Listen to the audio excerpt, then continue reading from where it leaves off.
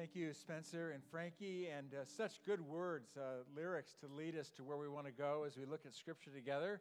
As we come to the very end of our Don't Be Afraid series, more on that in just a few moments, let me just ask you, are you finding ways to be cool during this time? Man, is it hot yesterday?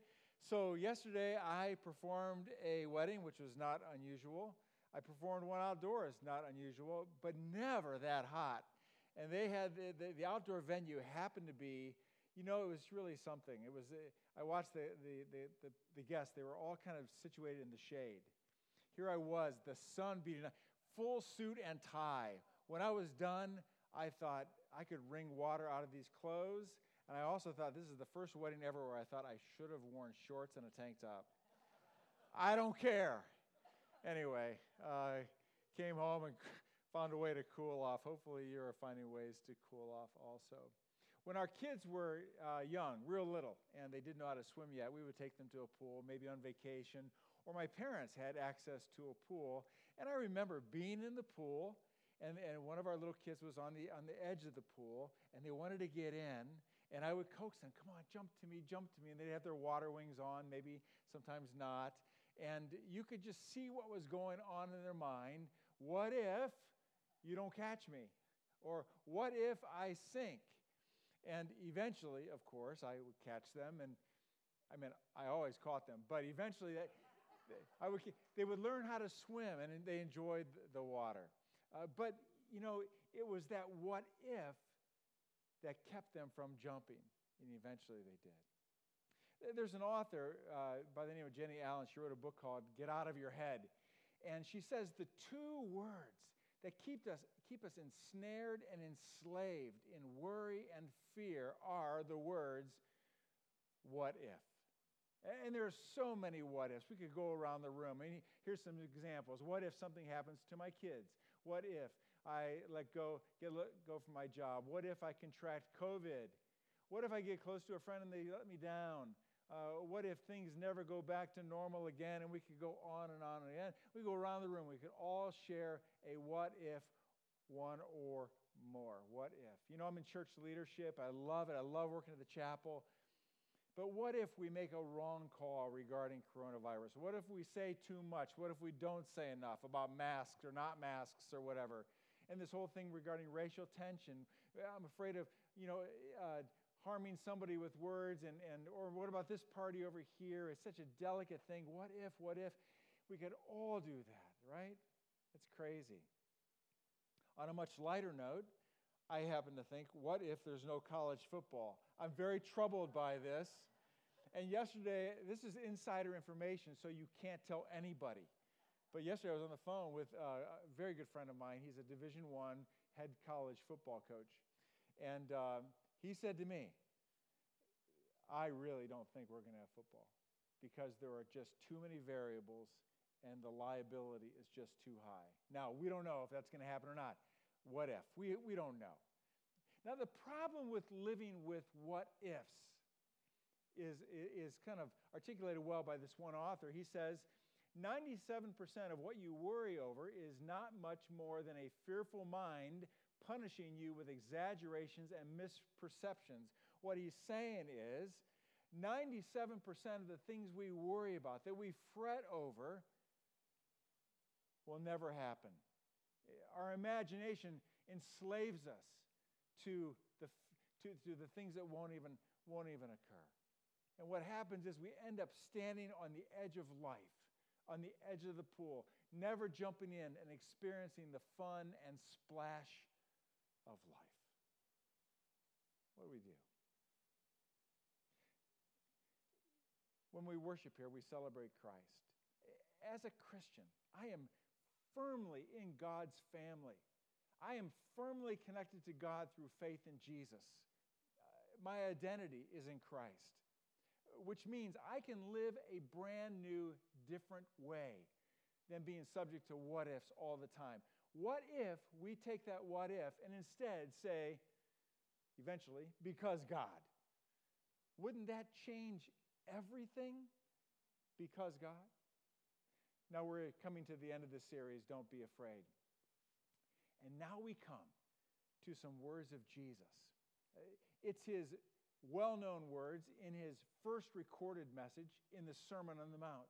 And eventually, Jesus gets to the issue of worry and fear and being weighed down by the problems of life.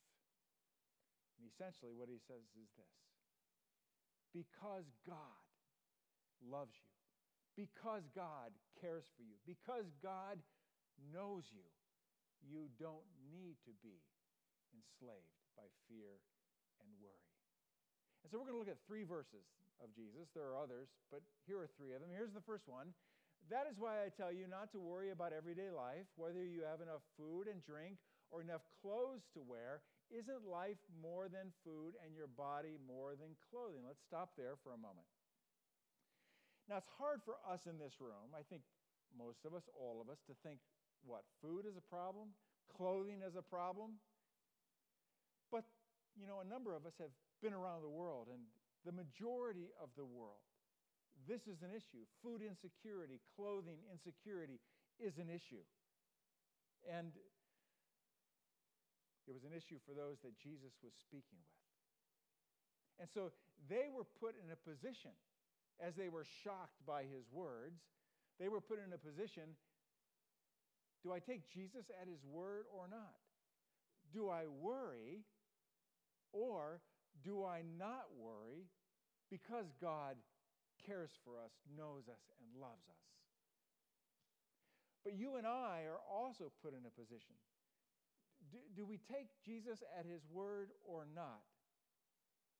Do I live with worry and fear, or do I not live with worry and fear because God loves me, because God knows me, because God cares for me? Because how you believe and how you think will eventually determine how you live and who wants to live enslaved by the 97% of things that will never happen. Jesus goes on. He says, look at the birds.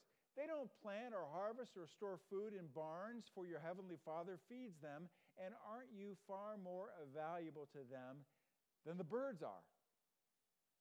My wife and I have a hummingbird feeder in our backyard. We have a couple of grain feeders. The hummingbirds, they come and go. It's fun to watch them. The birds, they come and go, but they have competition. In our backyard, we have some amazingly acrobatic squirrels and a raccoon that we cannot seem to defeat.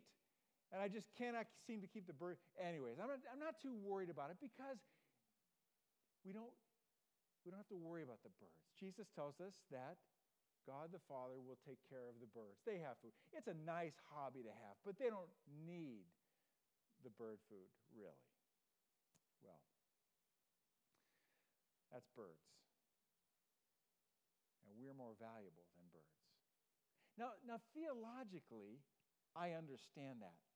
Because the Bible teaches clearly that you and I, all people, are created in the image of God. That means we bear the marks of God himself, unlike any other animal in the animal kingdom. But on a very practical level, that's a hard thing to understand at times. Because I look at these birds in our backyard, and they come and go, and they flit around. They don't seem to have a problem in the world. But I wake up weighed down by things at times. I have some worries. I have some what-ifs that I live with. And yet Jesus says, don't worry about the birds, because your Father in heaven cares more about you than them. But that's hard to understand, because sometimes I think, yeah, okay, I get it. God's eye is on the sparrow, but it seems like he's taken his eye off the ball when it comes to me. This is where I think we need to be self-disciplined in how we think. A couple weeks ago, we looked at a verse from 2 Timothy chapter 1, verse 7. It says, for God has not given us a spirit of fear and timidity, but of power and love and a sound mind. God has given us the ability to think clearly. And as Christians, we should be thinking clearly. For example, we don't need to worry Because God created us for himself. Because God, when he saw us walking away from him, stiff-arming him, he sent his son Jesus to die on the cross for our sins so that we could have a way back to God. We don't have to worry because God has placed within us his Spirit who gives us life and the certainty of eternal life. We don't have to worry because God is the very one who constantly forgives us, who constantly sustains us, and constantly provides for us. We don't need to worry because we are far more valuable than even the birds who don't even seem to have a problem. I sometimes think about the book of Job. I love that book, but it's a hard book to read. The first 2 chapters, Job loses his wife and his family and then his health. And then for 35 chapters, God is silent. God does not show up. That's a long time, and Job doesn't know what's going on. But you come to the very end of Job, and one of the lessons Job learns is this: that we cannot generalize from our pain and our troubles that God has taken his eye off the ball. We cannot generalize from our suffering that God does not love us or that God does not care for us. In fact, Job learns he does. It's just that God sees what we don't, and he knows what we don't, and he wants us to trust him. And so on those days when you wonder, when you begin to ask yourself, what if? Go into the woods, go to the beach, and just watch the birds for a while. And remind yourself, indeed, I am more valuable than even these birds. And God has a plan for me. Now, Jesus takes the what-if question, the what-if issue to a whole new level. And that is, what about tomorrow? What about tomorrow? The fear of what's going to happen to me tomorrow.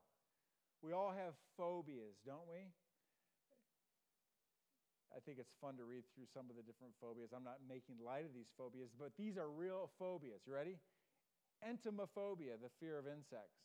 I don't have that so much. What about acrophobia, the fear of heights? I have that one. What about gerascophobia, the fear of getting old? I have a little bit of that. Ablutophobia, that's the fear of bathing. I don't have that. What about sermonophobia? That's the fear of a really long sermon. I made that one up. Here's a real one, agnostophobia. That's the fear of the unknown. That's the fear of what's going to happen tomorrow. And all of us around the room could stand up and say, this is what's occupying my brain. The economy, my personal wealth, my job, my family, my friendships, my relationships, my health, and on and on and on. And we can get overwhelmed. And so Jesus says these words. Give your entire attention to what God is doing right now.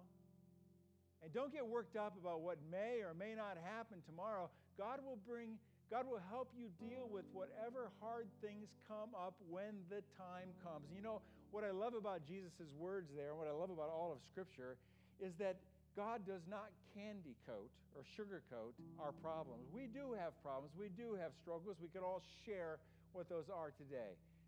He's aware of that. But what Jesus is saying is, rather than allowing ourselves to live in tomorrow, what about today? What about living for God today? Some years ago, it occurred to me, the little phrase, why not? I thought, for a year, why don't I just live by that phrase, why not? And I didn't do this every day, but there were points at which I thought, why not? I'll share a big one with you. My dad wasn't raised in a church like this, wasn't raised to know the Bible, wasn't raised to know Jesus, but I could tell there was spiritual interest there. And I thought to myself, why not get my dad a Bible? And so I did. Why not? But what if he thinks that's stupid? What if he thinks, what are you doing, my son, giving me, your dad, I taught you how to live. What are you doing giving me a Bible?